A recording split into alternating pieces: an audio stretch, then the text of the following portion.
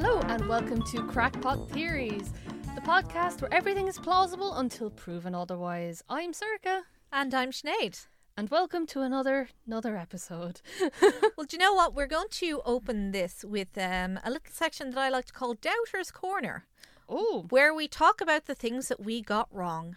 Oh, no. Yes. I received a message to say that the actor that was in the Thomas the Tank Engine and the Magic Railroad film was not, in fact, Paul Newman. It was Peter Fonda. Oh, man. Do you know, what's awful here is, right, I've got an awful case of face blindness sometimes, and after a while, most old men kind of look the same to me. So I think that's why I thought he was Paul Newman. He had significantly less chill than Paul Newman actually had. But I digress. That is a thing that we got wrong. So far, that's the only message that we've gotten about being wrong so far. That's another pin to put into the cork board. You have to constantly be rearranging your theories to make sure that it all fits all well. Sometimes you get new information, sometimes old information becomes obsolete. You must progress and move with the tide of crackpot. That's fair. So could we possibly have a theory that Peter Fonda somehow tricked me into thinking that he was Paul Newman? Yes, but not today. Because today we have another theory that I am really looking forward to. Yes, and quite controversial. Just from a personal side. Would you like to tell the people about the last time that we brought up a Disney princess theory? You pointed your finger at me and you said, no, not again. Yes, so myself and Sinead, in our near 8 years of friendship, have had many heated debates on what qualifies as a Disney princess. Are we going to go with the Disney canon that every Disney princess is a Disney princess? Are we going to go by the actual royalty of whether or not a character is royal or not? Or are we going with lineage? Are we going with status? What are we going with? But this devolved one time. Yeah, you see, the way that you're talking about it there sounds significantly more dignified than what actually happened. Because as I recall, I was planning on doing, because I'd been running Crackpot Theories already at anime conventions, just as a fun activity to talk about with people as a panel, I was discussing the fact that I wanted to do a Disney princess theory. And this was in around Halloween, I think. I believe it was. We were having drinks at somebody's house. And when I brought this up, Circa immediately started saying, well, who counts as a Disney princess? Is Esmeralda a Disney princess? What about Nala? Is Nala a Disney princess? Yes. She didn't let me answer at all. She just kept shouting. What about this person? Is this person, Maid Marian, is she a Disney princess? You can't say that Nala's not a Disney princess. Maid Marian is a Disney princess. Shh. Don't start this again. The problem was you would not let me get a word in edgewise, and the person whose house it was egging you on big time. I'd like to point out that I was very, very drunk at the time. You were, which made what happened next probably inevitable, because I said to you that you were using an old Greg argument. Yeah. Which is a bit of an in-joke in with us, that an old Greg argument is where you don't let somebody answer. You just, it's like talking to a brick wall. You will not listen to them at all, and you just keep shouting words at them. Your standard Twitter fight. I haven't been in any fights on Twitter as far as I know, so I don't know. But yes, this was an old Greg argument that she was using. And she got mortally offended by this and just kept, and she didn't speak to me for the rest of the night. And then the next morning she was still really angry. I came downstairs and I was trying to talk to her and everything. She just got out her phone and was texting nonstop in the usual kind of, I'm really angry with you, so I'm distracting myself with activity so I don't have to look at you. I'd like to point out that I don't drink anymore and I'm significantly more mellow. I think you might have been slightly cranky because this was in around the time you broke your ankle and you had that boot on you. Oh yeah, that sucked. But then for the next couple of years, anytime we talked about it, you were just like, you called me old Greg. And I was like, no, I didn't. I said you were using an old Greg argument. But every time it was brought up, she just said, no, you called me old Greg. How dare you? So then when I finally came to actually doing the panel at an anime convention, I invited Surika along without telling her that that was going to be the first theory. And as soon as the logo came up on the screen, she just looked at me and went, no, we're not doing this again. No. Not again. My heart can't take it. I had a Vietnam flashback. Like, oh no. But I think what qualifies as a Disney princess is a controversial subject in and itself, because if you take in like are we going to include all of Disney properties? Does that mean Princess Leia is a Disney princess because she's technically a princess? Or are we just going to go from like your ye olde traditional ones? And if like what counts as Ariel? Is she a princess? Is Pocahontas because she's not technically a princess? Or like, are we going to include Mulan, who has absolutely no royalty? You know, it is a difficult thing to define, and I will stand by it. I'm significantly more chill now, but I'll still stand by it. You see, the problem wasn't that you had these opinions about the Disney princesses. The problem was that you got so ruffled in your jimmies about me calling your argument an old Greg argument. Yeah. And it was. Because it was. No comment. So what is our theory for this fine podcast day? Well, you know, as you said, it's quite a complex subject to talk about which Disney princesses count as Disney princesses. There's a couple of different ways of viewing this. You use the actual royal rules, essentially, is that they either have to marry into royalty or they have to be born royalty. Or you use the Disney metric, which is they have to appear with the other Disney princesses in the Disney merchandise. So that rules out people like Vanellope, Princess Leia, all of those. Vanellope just appeared in the film. Not the merch. I was about to say she did make one appearance, but it wasn't wasn't a standard lineup. Yeah, and even when you think about the dolls in the toy shops, Pocahontas is in there, Mulan is in there. Pocahontas is only certain times in there. She isn't as included as much as Mulan. She isn't, but she has been in the lineup before. Once or twice, Alice has been. Really? Yes, once or twice. Oh. Tinkerbell has never been, but that's because she has her own franchise. But the thing I'm going to talk about here is that I don't think Belle counts as a Disney princess in any way, shape or form, and I will explain why. We're getting into it now. All right, so the main theory that I actually have about Belle is that she would never have been permitted to marry the Beast after he transformed back into Prince Adam. Air quotes, but we will talk about that in a minute. First of all, when you're working at the time period, when I did the research for this, they pinned the time that this takes place in between 1730 and 1870. Yeah. And when you recall kings that were ruling around that time, most kings did not marry because they fell in love at all. They married. It was arranged. Yeah, it was arranged because they were securing military alliances. And there's also the fact that a lot of royals had a very bad track record when it came to marrying people they weren't supposed to.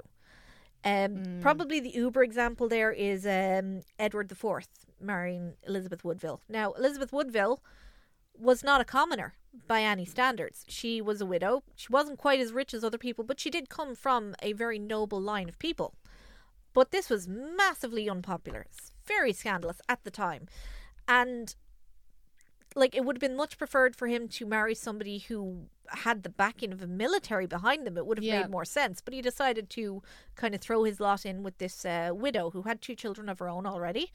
Because you're not allowed to marry somebody that's already been married if you're royal, isn't it? You can, really, but it's massively unpopular. Like, frowned upon. It depends on what kind of king you are, right? Because this is a lot of fun that I'm going to talk about one of my favourite monarchs because... I think I know which one you're going to talk about. Which one? The axe thrower? No, actually, I'm not going to talk about her because, like she married into royalty, but there was historically Prince Marie Therese of Orleans. I do believe was her name, but not her full title. She married into royalty, but hated her husband, so she rebelled. And at one point, the entire army had to chase her across a swamp. Because she was literally running away from her husband because she hated him that much. He wasn't a bad guy. She just really, really hated him. Used to write him horrible letters all the time. But they locked her up in a convent briefly, and she got out because she threatened the prioress with an axe. That's the one that I always sticks in my head.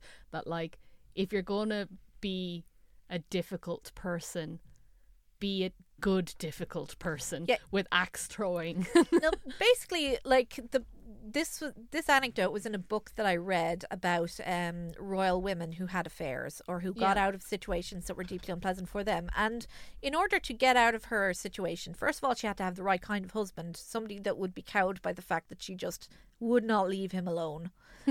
And also, she had to be such an incredibly toxic person that people would want to pay just to have her leave. Which they did in the end. He gave her a pension and he sent her off, and she had like her boyfriends and all off in the countryside. And she was happy. Well, I say happy. She was never happy. She wrote some horrible letters until the day he died. Until the day she died. Hated everybody. And then haunted him afterwards. I think in one of her letters she did threaten to come back and haunt him. Or no, I think it was something where she was convinced that he was trying to have her assassinated, and she kept writing him notes that said, "If I turn up dead tomorrow, I'm going to tell everybody you did it." I'm going to haunt you. No, the actual monarch that I was going to talk about was Peter the Great of Russia.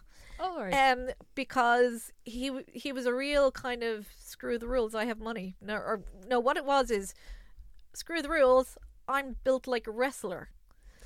Are you going to stop me? I can bench press you. That's the thing, okay? Because he was physically a really imposing man. He was bordering on being a giant. He had a massive military who would do whatever he wanted, and he just gave no you-know-whats. Okay, no. He gave... didn't have a thing to give at all. I never, ever get tired of the donkey noise. No, what was great about him was that at the time that he came to power, Russia was almost Eastern in its influence. But then he decided, we want to be more like the rest of Europe. Let's all start wearing powdered wigs and behaving ourselves. To the point where he went around with a pair of scissors and would cut off long beards and long sleeves if he saw them. He chased his own people, his own courtiers, around the palaces with a pair of scissors. If he didn't like you, he could get you in a headlock and wrestle you into submission. So not only did he have massive military prowess, but he could physically dominate you as well. Could you imagine how terrifying it would be? Like, if you had done something stupid in school and you're sent to the headmaster's office, and he already has the power to like expel you or suspend you or give you detention or everything, but he's decided that he's going to get out of his chair, reach across the desk and just punch you for a while. That is horrifying. It is. But he did it. Didn't care. Now, he had a wife already. Eudoxia was her name. I'm probably pronouncing that wrong. Didn't like her. Sent her to a convent. I think possibly may have had her killed. As you do. He also did not like his son that she gave him. He sent him away. Possibly had him killed. Ended up in a swamp somewhere. He married who he wanted. He married a washerwoman / prostitute that followed his army on their campaign, took a liking to her, decided, I'm going to marry her. His courtiers said, you can't marry her. And he said, oh yeah? Well, fight me. You want to fight about it? I'll see you outside. You know who's going to win this one. Yeah. You can come to my wedding in your wheelchair. Pretty much. He just boxed everybody into submission. But a lot of royals did not have the luxury of just being that insane. Yeah. So he got to marry who he wanted. And then, also he found out that she had an affair and he had her lover killed because he's the emperor, did what he wanted. Um, So, but that is the one example of a royal being able to marry whoever the hell he wanted and deciding that whoever the hell he wanted was a commoner. Most monarchs who fell in love with somebody random, who wasn't necessarily royal, just took them on as mistresses. or they abdicated like Well, yeah, Queen Elizabeth's.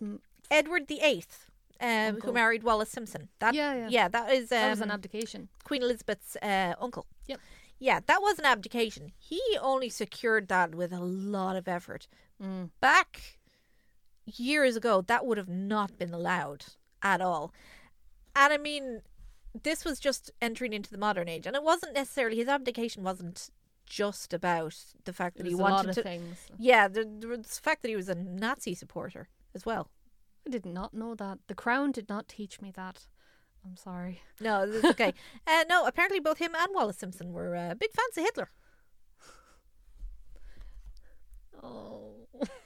And that is as political as we're going to get for this. Oh no. Yeah, there was a lot of reasons he abdicated. But the fact is that if he hadn't abdicated, I mean, he wouldn't have been allowed to marry her anyway. If Yeah. it had been 50 years earlier, he wouldn't have been allowed to marry her. Royals are still very much bound by public opinion, first of all, because, I mean, royals can revolt and then kill everybody, as we saw in France. More on that later. But generally, when a king tried to go and marry somebody else, it ended badly for them. We now know Henry VIII especially married pretty much whoever he wanted, and it never Yeah. went well for him. He had Anne Boleyn killed.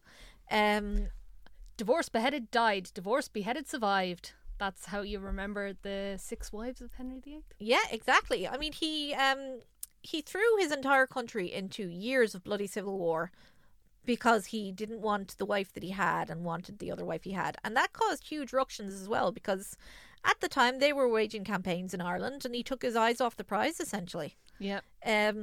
For which we should probably be very grateful, but but anyway, this is the thing. He caused a huge amount of trouble because he just wanted to marry whoever he wanted to marry, and it usually ended up quite badly. And then Elizabeth herself, his daughter, didn't want to get married full stop because she was traumatized after seeing what happened to her father's wives. And again, that sent the crown into massive issues as well.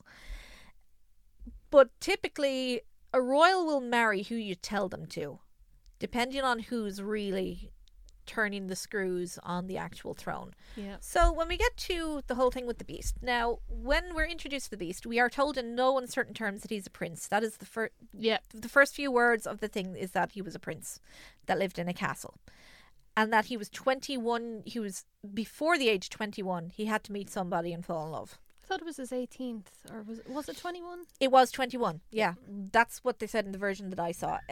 So if we are putting this in, and we are basing this on clothes at the time, Yep. even though, I mean, the film is a mishmash of time periods. Belle's gold dress.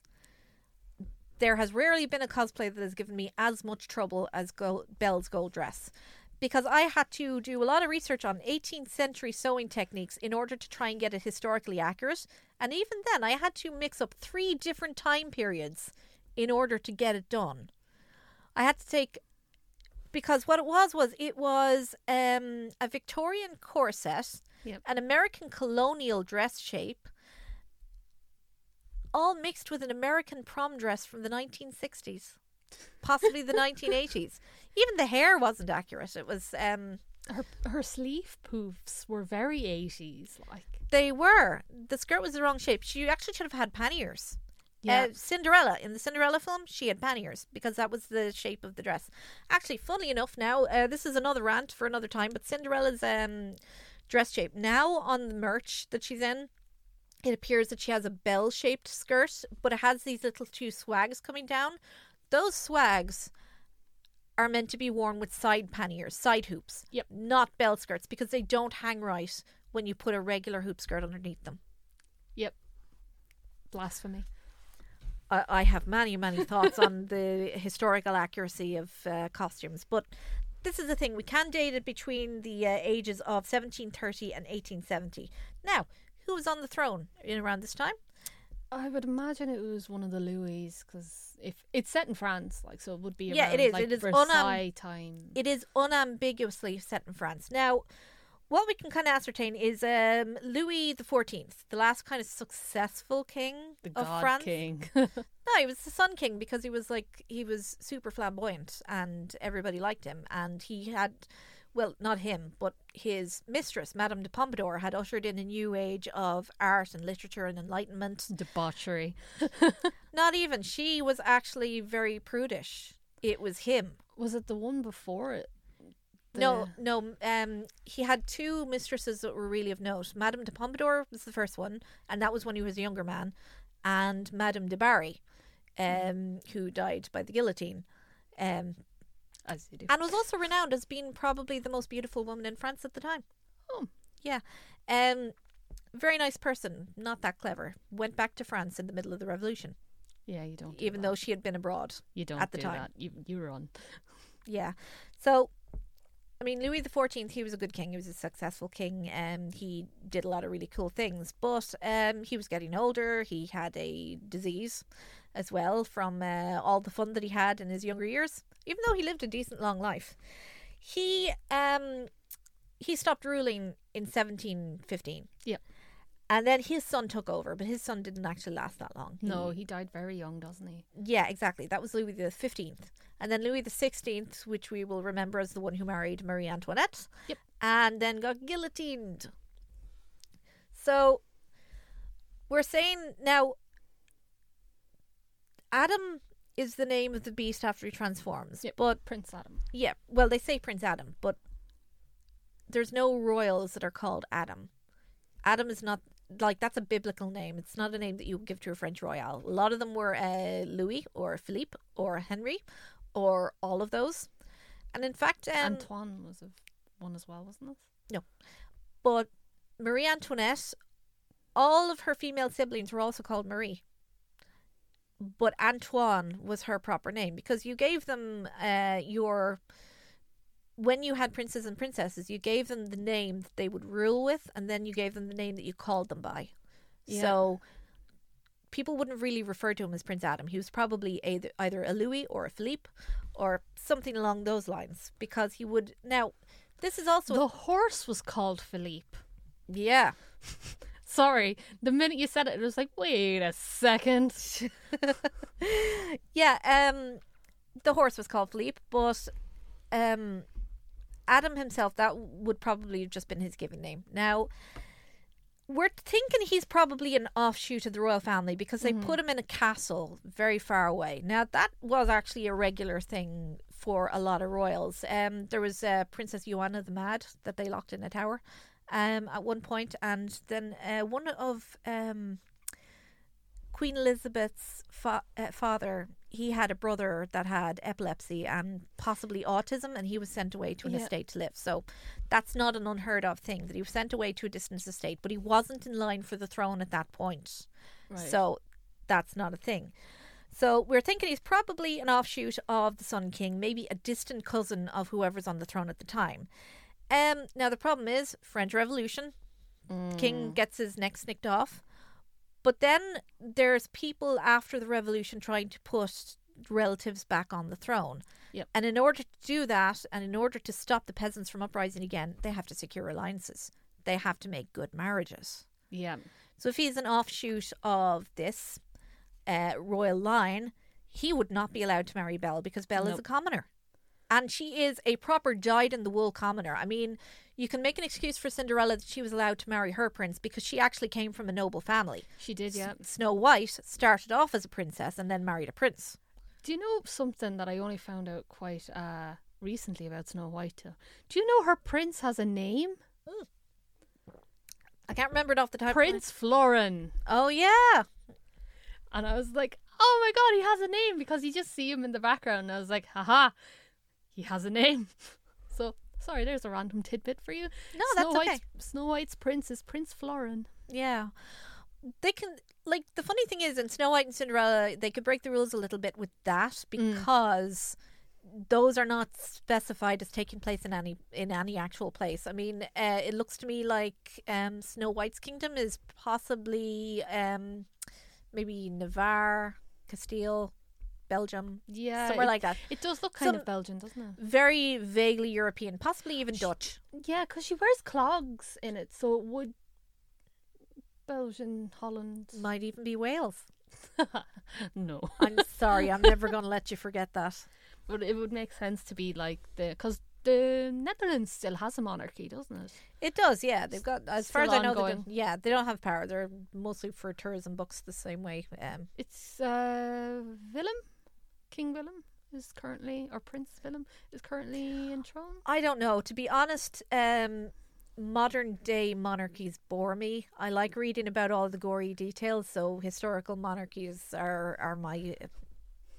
especially ones that turn completely insane and start enforcing their will on everybody, Fair enough. but only in the most awesome way possible. With axe throwing. And headlocks. And possibly suplexes. Oh God, could you imagine?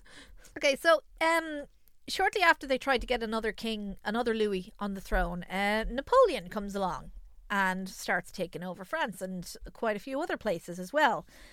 And then after they got rid of him, there was a thing called the Bourbon Restoration, and they put a distant royal cousin on the throne. And his name was Louis Philippe the Citizen King, because he was supposed to be popular with the common people. But again, not allowed marry No. a commoner, you know? And he didn't last very long because another Napoleon came along and took the monarchy out from under him, and that was the end of the monarchy in France, full stop. So if there was ever a hope of Prince Adam remaining Prince Adam, he would have not been allowed to marry Belle. So Belle is not a Disney princess. At most, she would have been his mistress. Unless he abdicated any chance of the throne for her. But then he would have always been a threat. Because either one of the Napoleons would have looked at him and said, there's people planning to put him on the throne and get rid of me. I need to get rid of him ASAP. Yeah. Because when you're in that desperate situation, they'd almost forgive him if he did marry Belle, just to get somebody on the throne that was from a royal bloodline. So, But no, because him marrying a commoner from his own country would mean that as a newly discovered royal that just came out of hiding, you know, England would want them to marry somebody from there, or Spain yeah. to secure alliances, and they would be severely angry if he just said, nope, I'm going to marry this random woman here because I'm in love. It's like, love has no place in the monarchy. What do you think this is? Some form of Disney movie? Okay, yeah, but Sorry. if he did marry Belle, we can expect assassination for both of them, especially if this is in the later time period. There were royal assassinations going on. And it's never confirmed that Gaston died. He just kind of fell, which is a very good Disney trope when you don't want to kill off your villain and be like the person that killed the villain. They just fall from a great height. I mean, but there was a moat. So there is a chance that Gaston could have fallen into the moat and then been like, no, I'm not having any of this. I'm going to go assassinate like Prince Adam and that. Do you know what's really funny though? Napoleon had an army, called a part of the army that he called the Old Guard. They were all over 6 foot tall, really statuesque, imposing men. Built like a barge. Yeah. So it's possible that afterwards he would have left the village because he'd been humiliated. And I mean, when you're angry with the royal and the woman that was stolen from you in your mind, where do you go but the anti-monarchist rebellion? Yep. So he went off and he joined Napoleon's army. Yes. I like how this theory has just taken a complete swing, and I'm so proud of us. I am too. And there was a lot of history in this one too. That's unusual. Yeah. I wonder how many letters we're going to get now about how wrong we were about certain things. Probably a lot. So far, we're doing well that we only had one. Yeah. Okay, so we're going to... I'm just checking my notes now to see did I miss anything, because I missed stuff with the Pretty Cure one. And I was like, that's never going to happen again. We have to file through like the scraps of paper and tinfoil, and I have so much string. I am basically a string monster at the moment. See, I actually just have one massive piece of paper strapped across the top over a picture of Belle's dress that said, "Fuck this costume."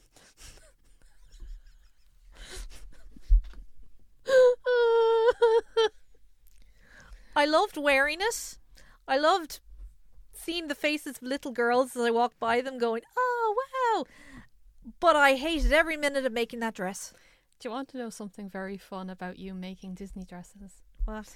When my mother was making my wedding dress, I insisted that there was some kind of sleeve because I really remember you saying princesses don't have bare shoulders. So that's why my wedding dress had a little bit of a sleeve on it. Yeah. God, I'm such a purist. Do you remember that time that we were, I was trying to make Danielle de Babrac's, which is a great version of the Cinderella fairy tale from Ever After. Oh yeah, I was trying to make her her dress, and I was looking for the right one because it was a Renaissance high-waisted gown, and I was flicking through it, and you sort of found a pattern, and you said, "Hey, this one's a medieval pattern," and I looked over and I went, "That's Renaissance, not medieval." Or no, that's medieval, not Renaissance. And you just went, "Okay, I'm sorry. I'll go back to my hole. I'll just stop talking now." I was like, it wasn't even anything personal. It was just that little thing. Is like, that's not the right shape. I'm like that when it comes to shades. Like my artist comes into and it's like, "That's lavender, not periwinkle, you heathen." I'm quite like that. Everybody's got something. Everybody has got something. Okay, so we will move on to our next theory. Disney. Yeah, it's our second Disney theory, and Yep. this one is about Cinderella, which was probably my favourite Disney film for many, many years. Still is. I will always have a soft spot in my heart for Cinderella. In fact, I think for one of my birthdays one year, we did a Cinderella Yes. party in your house. And there was Cinderella cake. There was. I made a 3-layer Cinderella cake because I never got one when I was a kid. So I was just like, I'm going to live my Cinderella dreams as an adult because nobody can stop me. But we watched a whole bunch of different adaptations of Cinderella. We watched the Disney one and then the Disney remake and then Ever After. And the one with Brandy. And the one with Brandy, which was the Rodgers and Hammerstein one. And then this really weird ghetto one that we found on YouTube. Yeah, That it was in French. That was in French, and instead of losing her shoe, this woman took it off and threw it at the guy and cracked him in the head and was just like, "Yeah, what you gonna do about it?" And instead of a ball, it was like a back garden barbecue. It was a barbecue, I remember. It must have been a student project or something, but it was by far the most memorable out of all of them, that it was like, yes, never forget French ghetto Cinderella. Because it wasn't even like a normal heel that you'd associate with Cinderella, like a lovely pump. No, it was like had loads of laces, sandal Was kind it a of. gladiator sandal? It was, but it had a really high heel. It was like something you'd go down the pub in, and I'm like, that's why she struggled to get it off, like hopping around before she flung it at the guy. It's like, it was majestic. If ever you come across it, I highly recommend you watch it on YouTube. And if by any chance you're the person that made this, I don't know how big this podcast will get. If you were the person that made French Ghetto Cinderella, thank you. Just thank you from the bottom of my heart for creating such majesty. So yeah. We should do that party again, but with a different fairy tale, like we do as many different adaptations of Sleeping Beauty as we can find, including the horror one. Oh, the horror one was good. The horror one is good, and there's a great Snow White horror one as well. It's Sigourney Weaver in it. Please tell me that's not the one with Kirsten Stewart in it. No, Oh, thank God. no, it's considerably better. It's got a lower budget, but it's super dark and grim and really depressing as well, which I just love. Like Snow White's mother gets eaten by wolves in the first 3 minutes. Yes. Okay, so anyway, Cinderella. Yes. So my theory about Cinderella is not that Cinderella, because there's a lot of think pieces and everything about Cinderella just kind of sitting back and being complicit in her own abuse. Meek. Meek. And then, you know, there's a lot of people defending her that says when you're in an abusive situation, you don't necessarily have the tools to fight back. And then historical scholars, i.e. me, will say that at the time she wouldn't have had that many options if she wanted to get out of that house, and she probably wanted to hold on to the estate because that was the only money she'd ever come into if something happened to the stepmother and stepsisters. But for this theory, we are theorizing that Cinderella may have been poisoning the stepmother and the stepsisters for years since they married. Yes. So what do you think of this theory? Well, this came into my mind a while ago. I was literally just lying in bed, just going, there's something about Cinderella that doesn't quite sit well with me. If you look at all of the other character designs of Cinderella, of all the other humans in Cinderella, they all look normal. They all look relatively humanoid. But then, when you look at the two ugly stepsisters, and you know they're supposed to be ugly, but they look like their faces are covered in tumours. They're so disproportionate. So I'm like, there's something not right there. So it came into my head that what if Cinderella, as seeking revenge for their horrible behaviours, rocking up, she was the one feeding them, clothing them, changing their washing. She was just poisoning them ever so slowly, and they were breaking out in hives and boils, and it was physically messing up their faces because it wasn't enough to outright kill them, just a very long, prolonged illness. Yeah. Well, I looked into this theory on your behalf and I found a lot of evidence. The first piece of evidence I'm going to use is that Cinderella is very cheerful for a person who is suffering under in an abusive household, but she's also very sarcastic. Yeah. Like, she's always giving out and talking to the mice like, oh, I guess they want me again. You know, I'd better go see what these terrible people want. And it's just, you know, that's a coping mechanism, obviously, when you really don't like somebody. But I think what's making her cheerful, and I kind of use myself as an example here, I think that part of the reason I'm such a cheerful person is that I like really dark, depressing stuff. It's like a catharsis for me. So it's almost like you have to get the evil out somehow in order to maintain a sunny disposition. And I think Cinderella expressed the evil inside her through poison. So what happened here is when you're watching the film and you're introduced to the stepmother and the stepsisters look considerably younger than Cinderella. Cinderella, when we're introduced to her, she looks about 12. The stepsisters look very young when they're first introduced. They look like they might be kind of 6, 7, 8 years old. 12 at the very oldest. They're younger than she is. Yeah. And when they're first introduced, they look a little bit weird. They're not ugly as such, but I mean, they get significantly more so as they got older. Yeah, you see, I've raised many a child, and you grow into your face. You do. Lots of kids are weird looking. Now, obviously, I think all children are beautiful, no matter what, because that's just the way I'm built. But you have to admit that some kids just have really funny little faces. Yeah. You know, features that would look very unattractive on a person as they age still look very cute when they're a child. You know, and that's the case with the two stepsisters. They've got very cute children's faces. They look considerably more cartoony than Cinderella, which is obvious because Cinderella herself is rotoscoped. Yeah. And they aren't. They're deliberately set to be more cartoony. So, yeah, they were small children when she married, but that means that Lady Tremaine must have not been that old when she got married, because if they're 12 years old, that puts her, when we're taking in the time period as well, that she would have had them when she was 40 at the latest. Even in that time period, like, at 40, it would be pushing it, like, for her to still be alive, because they wouldn't have the same... Well, no, she was from a good family. They said that she had a very good social background. She had a very good family, but that means that they would have set up her marriage quite early. She might have been married by the time she was 18.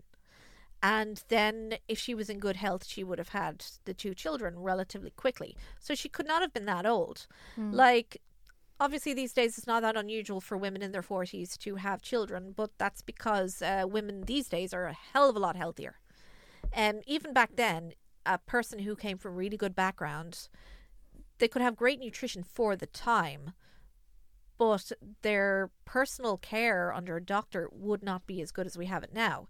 So I think 40 is possibly pushing it to the like Extreme, you could argue for 50, because there has been monarchs that, like ancient monarchs, that had children, or at the very least they got pregnant, may not had taken the child to term, but at least still had the capacity to get pregnant when they were in their 50s.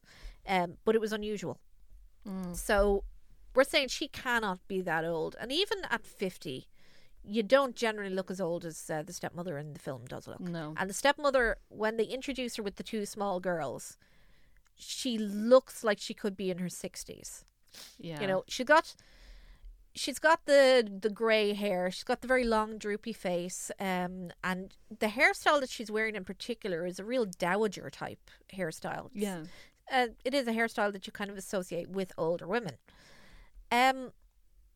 But again, that could also be a way to cover up bald patches.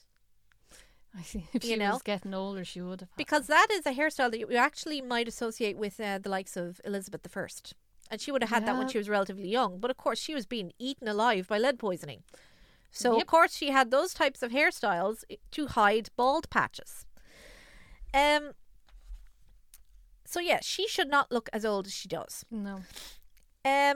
The stepsisters are also massively over-emotional.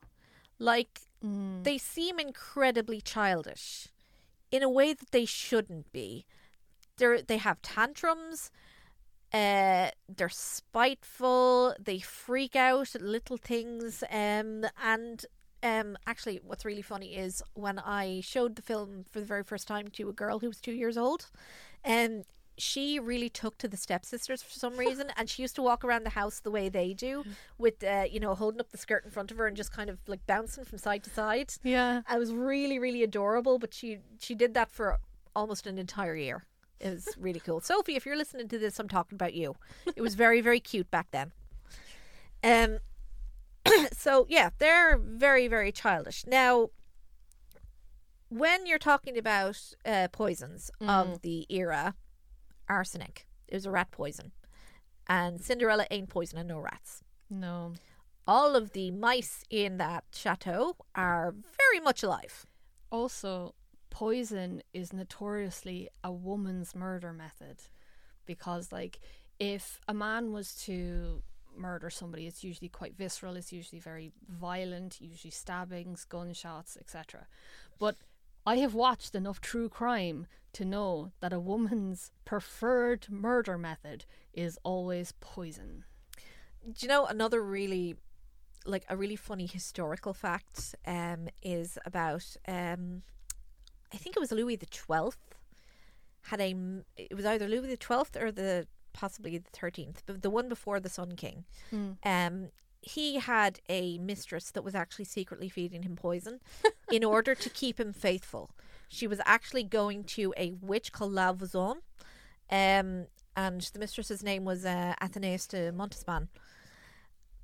And because he had a roving eye, he was notorious for having a roving eye, she wanted to keep him faithful. So she went to La Vouzon, and La Vouzon gave her a small dose of poison to just slip into his food, so that and she'd slip the antidote in as well. Yeah.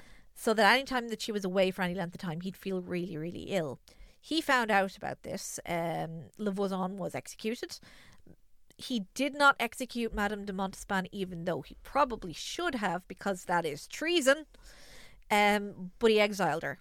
Even though I think she had like 12 of his children. Oh, wow. Yeah, his wife was long dead at this point. But he was so freaked out by what had happened that he went and secretly married Madame de Montespan's governess, who was in charge of his children. Oh, no because she was a widow, and she was really, really religious, and he wanted to get closer to God, to just kind of cleanse himself of all that bad juju. So he married Madame de Maintenon instead, which was the name of the governess. So she was the secret queen of France for a little while. That is amazing. Yeah, that's another anecdote that I really, really like. But yeah, like that, you can feed a slow-acting poison and something to counteract the poison in order to make somebody's life fairly miserable. Like, not enough to kill them, but enough to make them sickly. Yeah, like there's a couple of different poisons that were in vogue around the time. Strychnine was another one. And these are all naturally devised, but you'd have to be very careful about how much you're putting in. With arsenic, do you remember the book Flowers in the Attic? No, I'm sorry, I don't. No, it's okay. It was a big thing in the 80s and the early 90s. The children in that book were poisoned by their mother, who put arsenic inside powdered sugar that she sprinkled over some donuts. And they didn't know, like, they didn't even register that there was a slightly bitter aftertaste, but they didn't realize that they were being poisoned until one of them died. Yeah. Oh dear. Pretty grim. But that means you can use a tiny bit of arsenic over a long period of time that won't kill somebody, but will make them intensely miserable. Doesn't arsenic make your teeth fall out? It does after a while. After a high concentration, makes your hair fall out, makes your teeth fall out, stunts your growth. Actually, I have a list of the symptoms right here. Yeah. First of all, skin cancer, lung cancer, bladder cancer, and kidney cancer can cause all of those. Many different types of cancer. Yeah. Thickening of the skin and odd pigmentation. Oh, that would make Okay, sense. yeah. Yeah, nerve damage. All right. The stepsisters are incredibly clumsy. They keep falling over and stuff, and they're not graceful. No, at all, they're like- not. They are not. Disturbances in your circulation.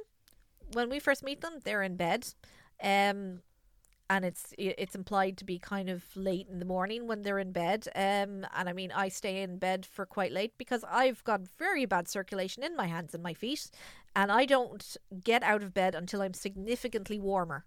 So that is a problem that I have in common with those people. But as well as that, Cinderella has to serve breakfast to them in bed. Yeah. Which is another thing. They can't get up, go downstairs. They need something to warm them up. So she brings them up tea in order to warm them up so that they can kind of carry on with their day, which I think may be pointing to the fact that they have bad circulation. They're not just lazy. They are sick. And she knows why they're sick. Yeah. And then there's also long-term neurological damage. Which will explain why they're crazy. Yes.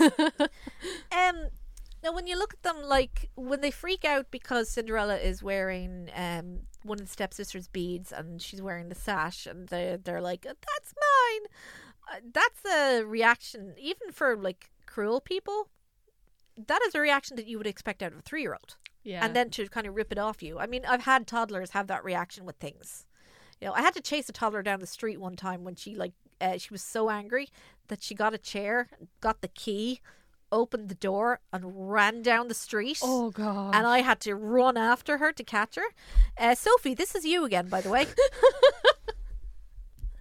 Oh, dear. Yeah, another time she tried to hit me with a kitchen pole. She's getting a razzing today. No. That's normal for 3 years old when they're so angry that they're just not acting rationally. A woman on Mumsnet said one time that her son was so angry that he licked his brother's head. Oh my God. And the many bite marks that I have on my arms and my legs will stand testament to the fact that toddlers throw tantrums about just about anything. But you wouldn't expect that of a near, 20-year-old? You would if they are significantly developmentally delayed. When we first see them, when they're introduced to us, the two girls are kind of standing very demure with their hands crossed in the proper ladylike way. Yeah, they're very, very, almost delicate the way they're Yes. standing. You'd expect them to be quite graceful, even. Yes, except that something has clearly gone wrong. The other thing is things like their hands and their feet are very large. They're disproportionately Yeah. large. They're very underdeveloped. They don't really have a womanly figure as No. such. Even in the dresses, which, like the ball dresses that they wear, those should be designed to give an artificial figure. Yeah. But they don't. They're very, very Like underdeveloped. boards, like. Yeah, they really are. They've got very cartoony sort of proportions, which again makes sense if they are somehow, if they've sustained some sort of nerve damage, they're not growing right. Yeah, which if you're poisoning somebody for a very long time since they're kids, it would start affecting their growth. Yes, exactly. So then when they come to try on the slipper, the shoe is too small. It's like for their height, they're shorter than Cinderella, as Yeah. far as I can remember. They're just a little bit shorter. Usually that would dictate that you would have smaller feet. From, like, I know there are some people who are quite short that have bigger feet, but you would assume that they would have smaller feet. So for Cinderella to be like 5'8", 5'9", say roughly, and have teeny tiny feet, and these people who look like they're only maybe about 5'4", 5'5", to have absolute flippers that they could go scuba diving with, it just that's not right. And Something's for gone wrong both there. of them to have quite large feet as well. Yeah, It's and like, then when you look at them when they're kids, in the two scenes that they're in when they're kids, their hands and their feet are normal sized. Yep. I suppose if you have circulation issues, there's fluid retention. So they could have maybe pretty thick feet and ankles. Because, like, I know that's a thing when you have circulation problems, your blood pressure is up or down, and that it does cause swelling of, like, your extremities and stuff. So Yeah, big time. The other thing is, like, about their mother, she walks with a cane. yeah. You know, she's not that old. She, like, that's what people have said about me when I've walked with a cane on occasion. It's like, you're too young to be walking around with a stick. It's like, well, I can't help it. I can't walk. But it's the same thing. She, like, if she's actually suffering from age-related ailments, yeah, of course she's going to be walking with a stick, but she should not be that old. If she's weak, Like, she'd need one. At that point, she looks like she could be in her 70s, which would make Cinderella and the stepsisters in their 30s. Easily. Maybe If even in not their older. 40s, which these days isn't really that old. But back You know, then you can, it would be. you can still be considered eligible because the ball was for every eligible maiden. I mean, back then, I think you wouldn't necessarily be considered eligible if you were a spinster. But I know in, like, if you're to go with Cinderella canon, she's only about 18 to 21. Yeah, So there would be no way that the stepmother would be that old. exactly. And I mean, if she had been poisoning them over the course of 20 years, they'd be dead.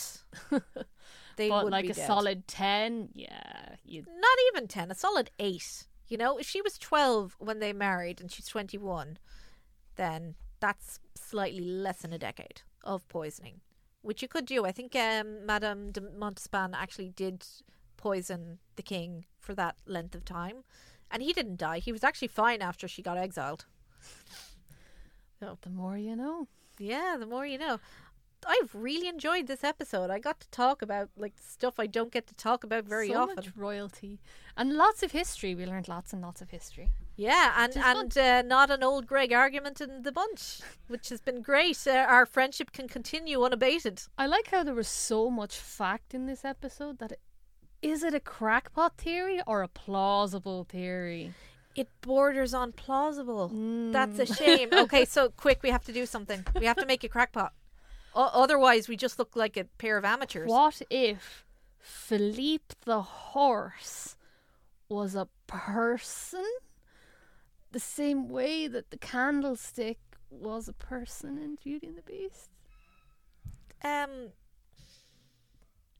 What? Anywho, That's talking about Beauty and the Beast. We're trying, like, Cinderella is the one that's too plausible. We have to do something about it. they're both too plausible.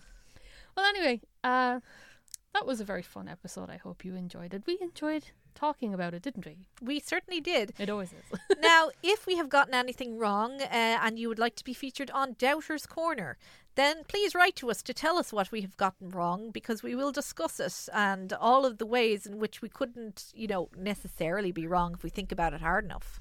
But you can find us on Instagram at CrackpotPod. You can find us on Twitter at Crackpot Pod. You can find us on YouTube, but please don't, because I don't want you to see my terrible drawings that I did to accompany those episodes. They're majestic. I highly recommend the Cats one. Speaking of which, I saw the Cats film. Yeah, what was it like? I loved it. What did it live up to every bit of your expectations? I went in there expecting a disaster because the way people were acting, it was like a hate crime had been committed against them. So I was going in there expecting an absolute train wreck, but I think my weirdness meter is just tuned enough that I didn't find it that weird. Oh man, I really need to watch it because I'm excited. I enjoyed it. It had all the things I like. The only problem that I had is that Cat Team Rocket, I didn't like the way they did their song, but they did the original song from the original musical, not the one I liked. That's a minor gripe. I was okay with the CGI. The plot still made perfect sense to me, in as much as the plot can make sense to anybody. But I think, like, I never brought this up before when I was discussing Cats, but I have seen at least 2 musicals that are weirder than Cats. First of all, Godspell, which has a film adaptation, and it is a bunch of biblical psalms performed by clowns that look like hippies. And Jesus has an afro, and he's wearing a Superman t-shirt. And it's set in the 70s. And yeah, so that is a musical that I have seen. Are you okay? You look like you had a stroke. I have no words. That's my time up, but goddamn. Yeah, that's Godspell. And then a thing that was also that I shouldn't have I should have brought it up in the Thomas the Tank Engine episode, but Starlight Express. Starlight Express. Starlight Express. Starlight Express. Starlight Express. Starlight Express. Starlight Express is a Thomas the Tank Engine fan fiction that was turned into a musical. It's about a bunch of trains that are having a race. It is so popular in Germany that they built an entire theatre just for Starlight Express. I mean, if Twilight fan fiction can become several books and several movies, then there's hope for us all. When is My Immortal getting a movie adaptation? When is it getting a musical adaptation? Musical. You know, what this has really proved is there is no story that is so weird that you cannot turn it into a musical somehow. Anyway. Yes. Okay, so yeah. Anyway, thank you for coming to our podcast. Okay. Please don't leave. We'll get lonely. And please excuse the slightly elevated level of profanity and donkey noises in this episode. And anyway, that's all we have time for. Check us out on Twitter. It's fun. We have been Crackpot Theories, where the truth is significantly weirder than you ever thought it would be, and so are most musicals.